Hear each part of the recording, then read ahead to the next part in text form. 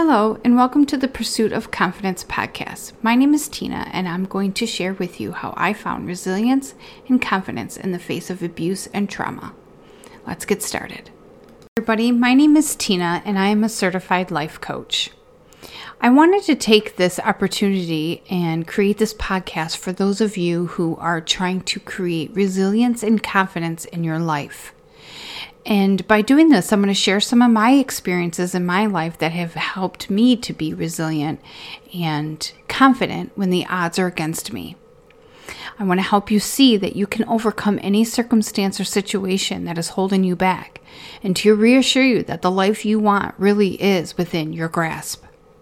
So many people I meet and talk with throughout the years have told me that I should get my story out there because it encompasses so many different aspects of being a victim and sticking with the struggle on how to overcome that and how to create a life worth living. I wanted to just take a second here as a side note and talk about being a victim. Being a victim is when you don't have any power. And since I am an adult now, I don't consider myself a victim anymore because I do have the power. And so I want to invite you to use that kind of thinking as well, that we no longer have to be a victim of our past or what other people do and say to us. These podcasts are here to help anyone and everyone find within themselves that desire to move on with their lives and to finally let go of what is holding them back. I want to help you all see that the strength that resides within you is something that you can create and to hold on to, and that you can take these next steps to move within that and move into the direction of having a healthy mindset and getting out of this victim mentality. And I want to invite you to be vulnerable along the way. I want you to be vulnerable with yourself. Be honest with yourself. And then that way you can create different thoughts that'll help you out of whatever is holding you back. The first part of this podcast we'll talk about how I was sexually abused until I was about 12 and how my father didn't protect me or my sisters. I'll also talk about my parents and their unstable relationship and how my father was a drug addict all throughout our younger years.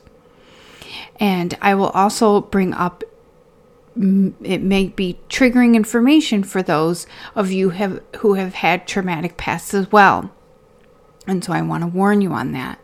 I'm going to be talking about how our father used to beat us and leave us crying and screaming for the neighbors to hear, and how this was a regular occurrence in our household, how we never had any water, electricity, or even heat. Sometimes we would be all huddled together on the floor in our winter coats with blankets in the middle of winter. How we would have to go across the street to a neighbor's house to fill up 2-liter bottles for water in order to drink or to have them to maybe wash up. How the electricity, we always had candles around because we knew the electric would be out anytime. Sometimes we would have to just share a single bag of popcorn between us 6 kids. And then in a couple more episodes, I'm going to talk about how when we were older, when Dad would be deeper into his drug addiction and Mom really wasn't around. And so us kids would be roaming the streets, doing whatever we wanted, failing school, not having any direction, not having any structure, having to steal clothes, steal shoes, staying out at friends' house, even to just, have something to eat, staying out all night. We just didn't have any kind of structure. And I'm talking about when we were like 10, 11, 12.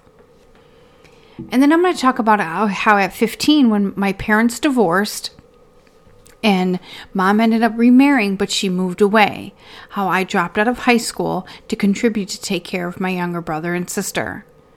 And then I had my daughter at a young age, and my daughter was born with developmental disabilities.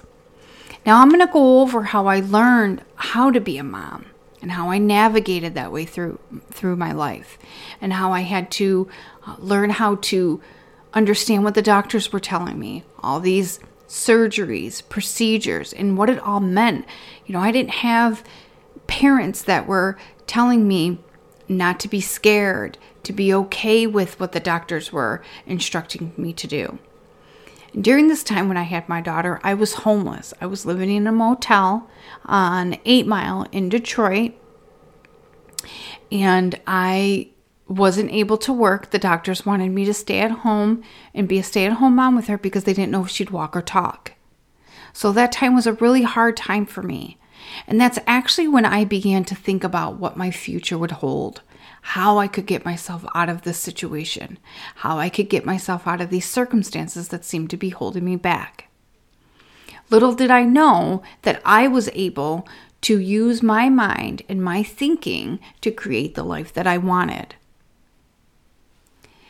And then I'm going to share different things with you on how I became a entrepreneurial early on in life, how I put myself through college, how I took care of my daughter by working 2 jobs and all her doctors and all her appointments, learning how to have control over my emotions. Because when I was going through all of this, I was mad at the world. I was mad at everybody. I thought that somebody was supposed to come along and save me. I thought that somebody was supposed to come along and help me. I thought that I should have had better parents. I thought I should have had a better upbringing. I thought that my daughter's father should have taken control and helped me and contributed. Now that may be true. However, if you want something in life, you have to go get it. If you want change, you have to be the change. And so I learned from a very early age that nobody can save me. I have to save me. And so I actually became addicted to drugs as well. I was a smoker, and I was taking pills, and I was smoking marijuana. And that was to buffer away all of this anger, all of this pain that I was experiencing, wondering why nobody was there to help me, wondering why my mom didn't help me, why I could not actually depend on anybody. And then I realized I could change that. So I went back to school. I got my GED. I put myself through college. I raised my daughter. My daughter's 23 now. She still has developmental disabilities. But I'm not angry at anybody anymore. I'm not angry at the world. I'm not angry at God. And I'm certainly not angry with my parents. I've learned how to love my parents for who they are, to let go of all that.